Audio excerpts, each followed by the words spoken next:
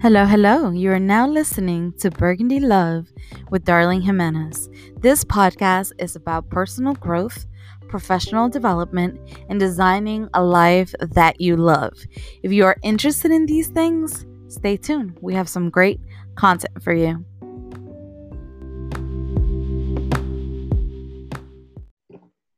Hello, hello, and welcome back. This is the Burgundy Love Podcast, and we are live.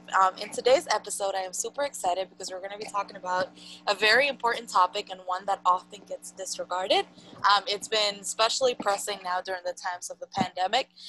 So we're going to be chatting on self-care and mental health. And for this Yes. conversation today, we have our very own Socorro Cruz. Say hey, Coco. Hi. Hey, y'all. Hey. Awesome. And she's a very dear and close friend of mine, as well as sister and line sister. Do you want to tell us a little bit about yourself and why you're invested in mental health? Sure. So, hey, you know me. My name is Socorro Cruz. My nickname is Coco. A lot of my sisters know me by Coco. And mental health is important to me because I'm a yoga teacher. I started teaching yoga about 2 years ago. And then I got into yoga myself personally about 8 to 9 years ago. And it was all because I was dealing with so much. I was dealing with depression. I was dealing with anxiety. I was active duty and stationed in a place I never lived before. And I was just dealing with a lot. And I found yoga. And yoga helped me to deal with what I had going on, my mental health. I learned how to care for myself, how to recognize the things that were going on within myself. I started therapy. I started seeing a counselor.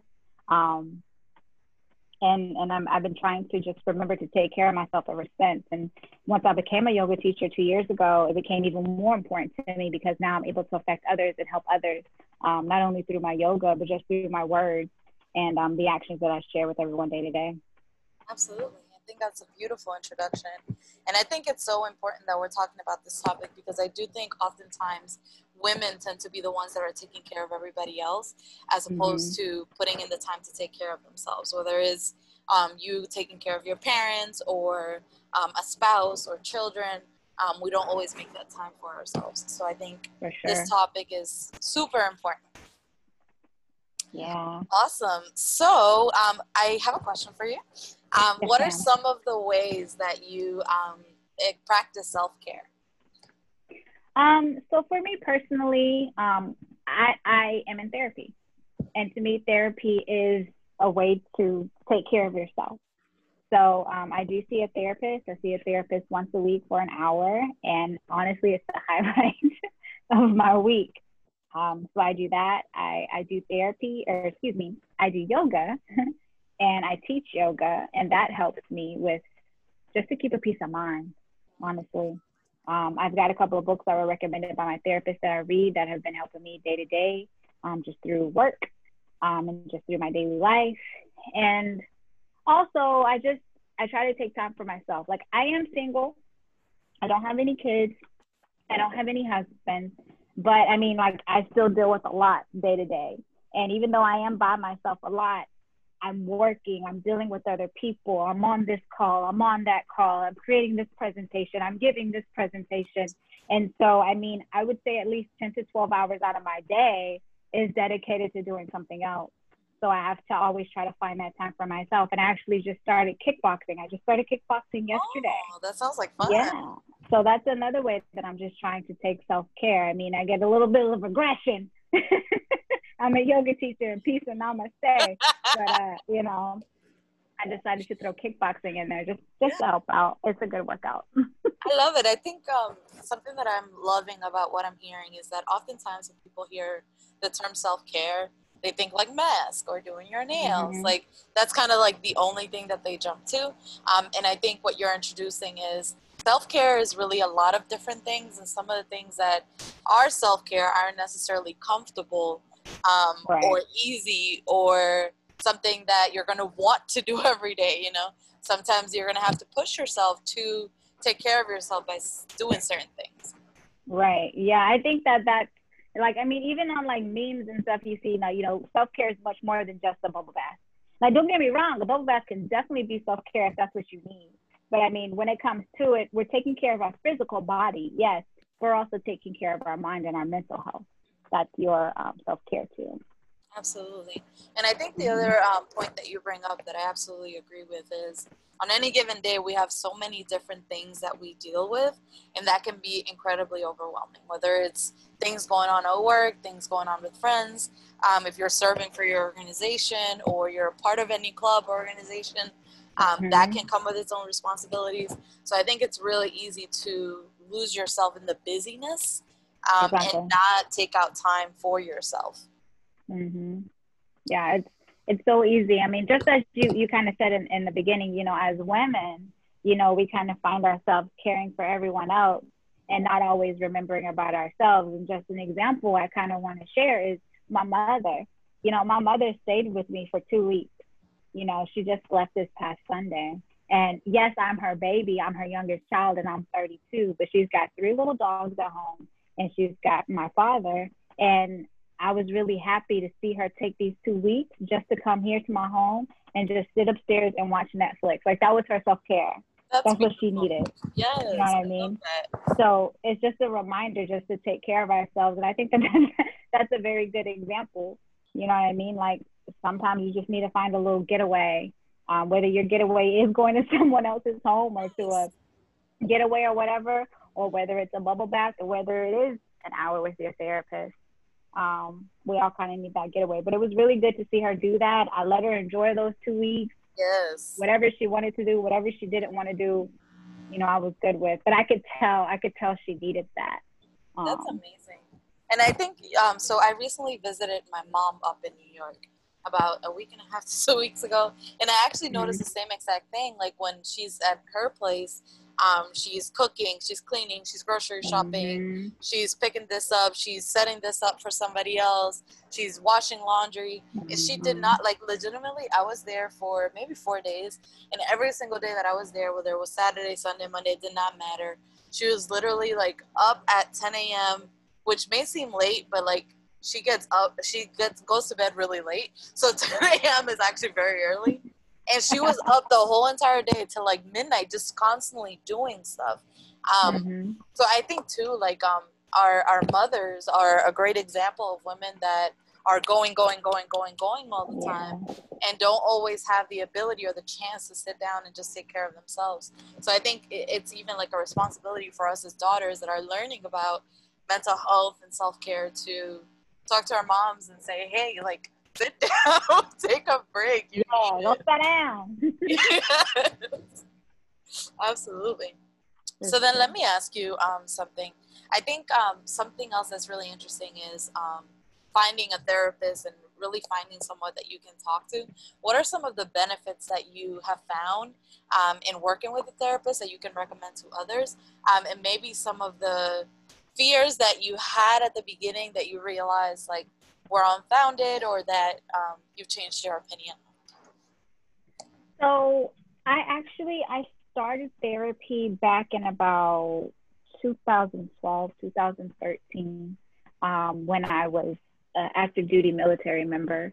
And one of the things that they kind of, I won't say they harped on, but it was just kind of known, is you don't go to therapy because you don't want anyone in the military to think that you're crazy, right? And just a moment, I'll just take a side just to be, you know, a veteran of the United States military and say that the suicide rate among our veterans is very high. And I think a lot of it has to do with people feeling like they can't talk about what's bothering them, or they can't go get help. And even though, like, we have all kinds of briefings, suicide awareness, it's still that kind of thing to be ashamed about, that I have to go see a therapist in the military. Nobody wants to say that. Nobody wants to be unfit for their job. But I got to a point where I was dealing with past sexual assault things, and I wasn't able to be me, that I had a friend of mine say, hey girl, you need to see a therapist. And so I finally caved in, and I did. And I will say it was one of the best decisions that I made. And I was scared, but I had no repercussions come against me, and I only had good things come to me from going to therapy. So that's one thing, you know, I thought I was going to get in trouble, you know what I mean? But thankfully thankfully I didn't, but I will say that's not the case for all of our military members, unfortunately. But that's a whole different topic. but yeah, so I also, I guess, kind of blessed to have a friend of mine who is a certified therapist. And I spoke to her about it recently when I decided to start therapy again. And she gave me a website, psychologytoday.com. And she said to me, you know, she's a Black woman. And she said to me, find a therapist who's similar to you. And I was like, okay. And before, I'll be honest, I did have women therapists, but they were white, they were Caucasian. But this time I was like, let me find a woman of color. Right. And I did. And I found a Latina. And as soon as I went to therapy with her, I was like, oh, girl, you my girl. Yes, I love that. And it's nice to find someone who shares a similar background as you, because they can understand where you're coming from. And I will also say a similar age. Her and I are around the same age, and she understands where I'm coming from. And, you know, she always makes it known, and she always made it known at the beginning, you know, if I'm not the therapist for you, then that's fine. Find someone that you can get along with. And I said that's important in therapy, is that we look for a therapist that we get along with. Yes, it's therapy, but you want to make sure that it's someone that you can actually talk to and be open with. So there's nothing wrong for looking for someone who looks like you.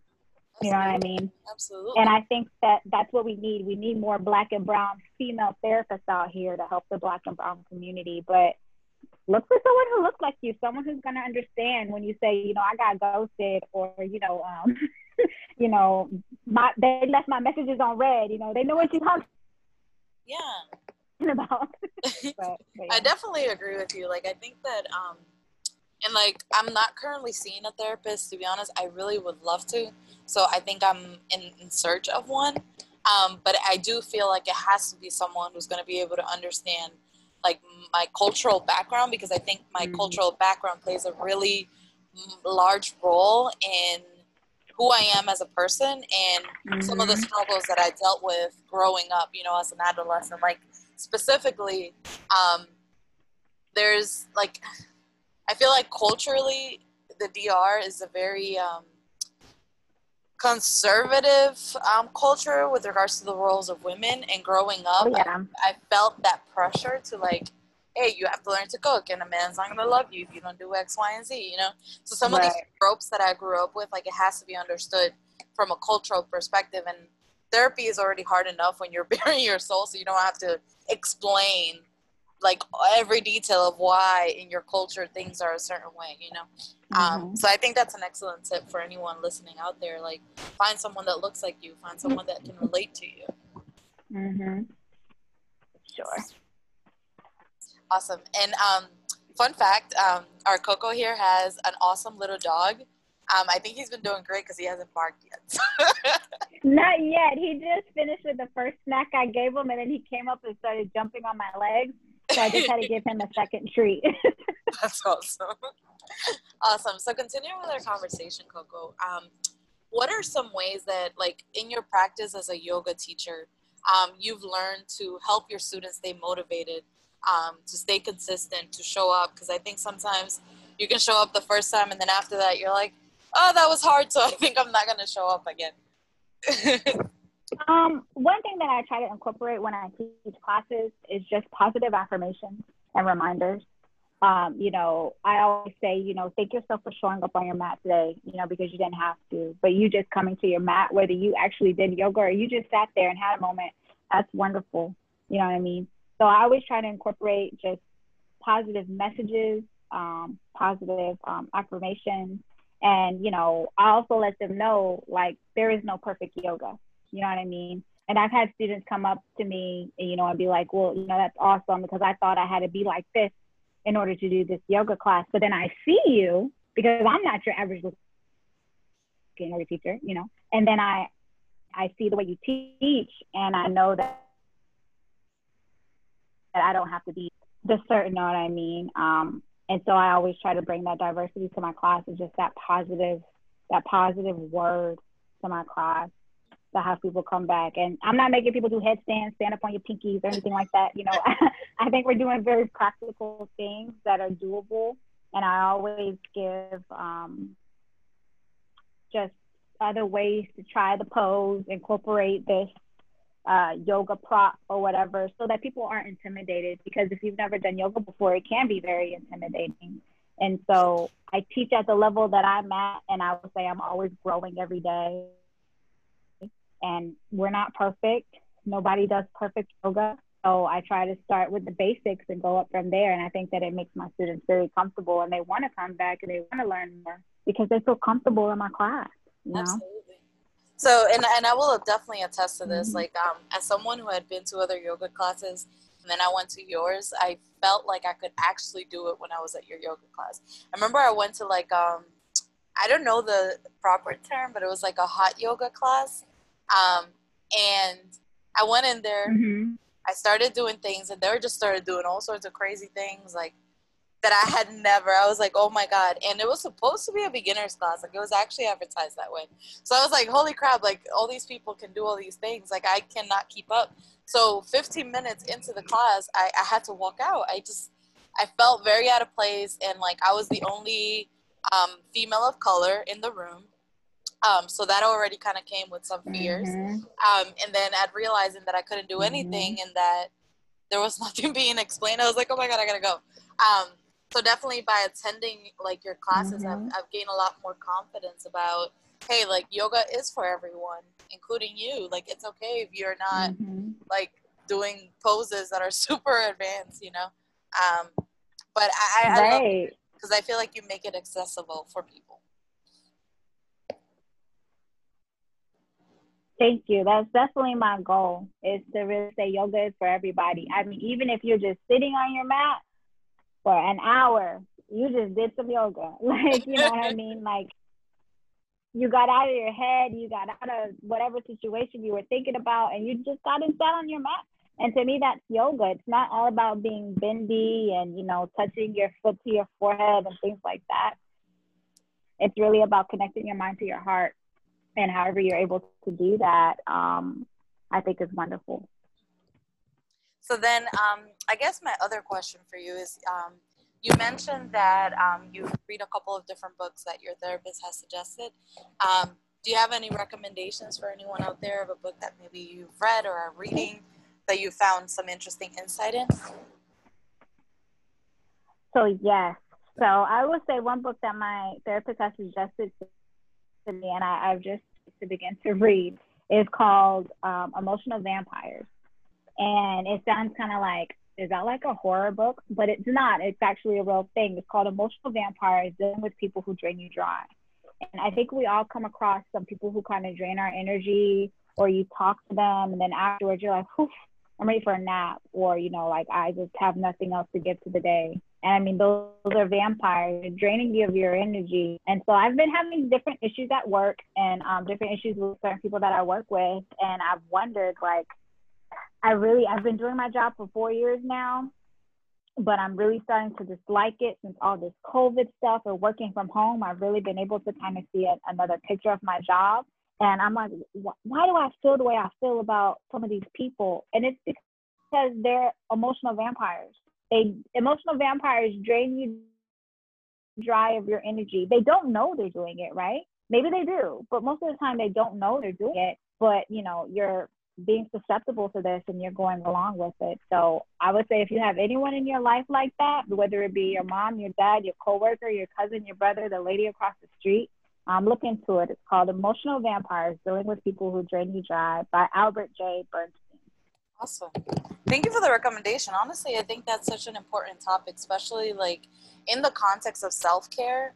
I think one of the things that sometimes we don't want to admit is that self-care is also removing people from your life that are not serving you. And by that, I mean that they're not bringing you any positive benefit and instead are taken away, causing you stress, causing you anxiety. So I think that book recommendation is very fitting in the context of this conversation. Yes, that's big, right? Because who's to remove someone from their life? I mean, unless they've done something horrible to you, you know, you're always try to find a reason to keep this person in your life. And sometimes that's just not healthy. It's really not. And as I've gotten older and lived and grown, I've learned that. And like, what's the cliche saying? what is it? Some people are just around for seasons or something like that. You know, I know it's exactly not what meant for you someone to be in your life. mean. Yeah, it's not meant for someone to be in your life forever. You know, sometimes it's just a season or a reason that they're in that your life, whether you're teaching them or they're teaching you. You know what I'm saying? So that's Yes, something we have to come to realize. I think that's definitely a very accurate saying, and I think like you, over the last 4 years, I've definitely done a lot of personal growth, and in that personal growth, it's been difficult too, but I've had to let some people go that um, just didn't align with who I was becoming and with the version of me that's respectful of myself or caring of myself, That's right. because they were Mm-hmm. negatively impacting or belittling me as a person. So great recommendation. I absolutely love it. Um, so, do you have anything else that you want to share with us with regards to self care before we close out the conversation?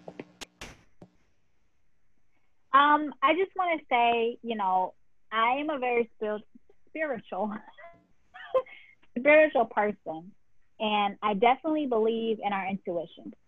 And I believe when your gut is telling you something, you know, don't ignore it. If your gut is telling you this person isn't right for you, this person isn't good for you, this situation, this deal isn't it, believe it. You know what I'm saying? Because I believe we all have this sixth sense. We all have this intuition. I believe that we all have spirits who are guiding and leading us every single day. And when we feel that intuition, that's them telling us what it is that we need or need not to do. Listen to your intuition. And I will say, definitely women have better intuition than men.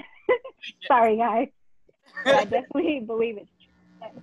Listen to your gut. When your gut is telling you, you know, this person doesn't have your best interest in mind, or hey, this person is lying, or whatever, listen to it, because it's not just coming out of nowhere. It's being sent to you. You know what I'm saying? So just listen to your intuition. It's something that I've learned and dealt with for the past couple of years.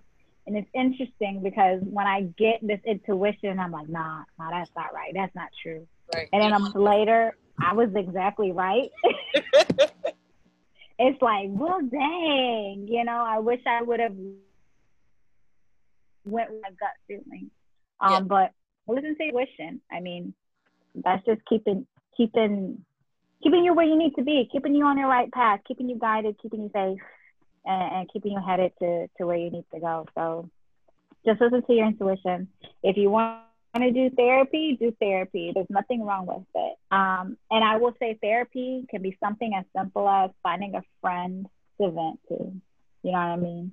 We all kind of need someone to talk to. Even if it's your dog, sometimes I just talk to Pete.